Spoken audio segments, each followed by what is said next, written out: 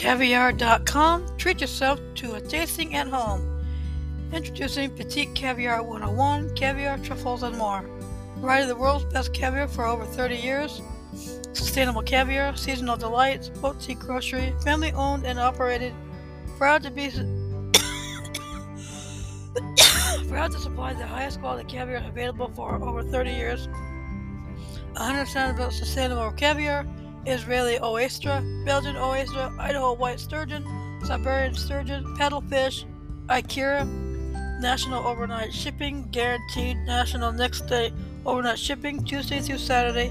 Same day local pickup and curbside for Seattle, ready within 2 hours, Monday through Saturday. Next day local delivery, guaranteed next day local delivery for Seattle, Monday through Friday. Shop grocery for such items like Bellwether Farms cream fresh, Betsy's Blink, gluten-free Betsy's Blink, black truffle butter, white truffle oil, La Brujula, yellowfin fina belly in olive oil, Russell's original spice blend, truffle salt.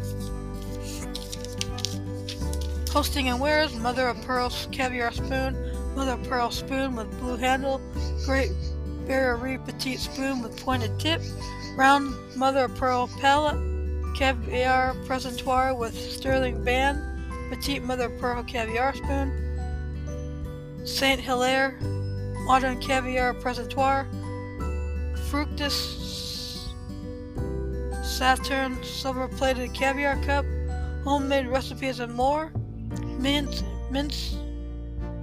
potato rosti with caviar and cream fresh, devil quail eggs with caviar, blink with buckwheat.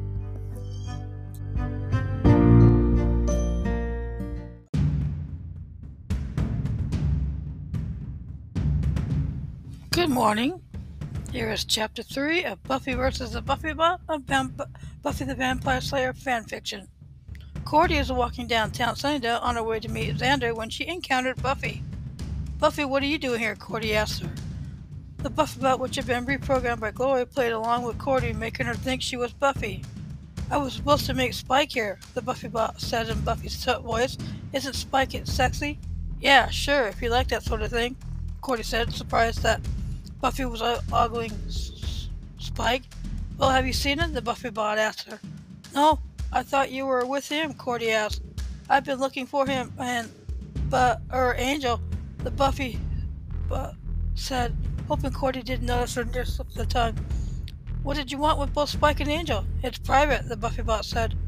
"Well, Buffy, I hope you find them," Cordy said, heading on her way to find Xander. "Yeah, thanks for nothing," the Buffybot said. The Buffybot hid from view when she spotted Spike with Buffy. She had to get Buffy away from Spike so Glory could kidnap Buffy like she was programmed by Glory to do. The Buffybot saw her chance when Spike left Buffy's side to fight off a demon. When Buffy was busy fighting with the demon, the Buffybot tossed Spike into the bushes just as Glory came out from behind the bush and knocked Buffy on the head. Then Glory nodded to her minions to take Buffy away as she motioned to the Buffybot to do what she was supposed to do before heading up before Spike woke up.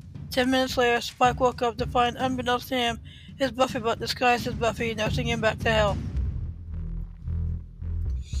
Thank you for listening to this chapter. Have a good week and stay safe.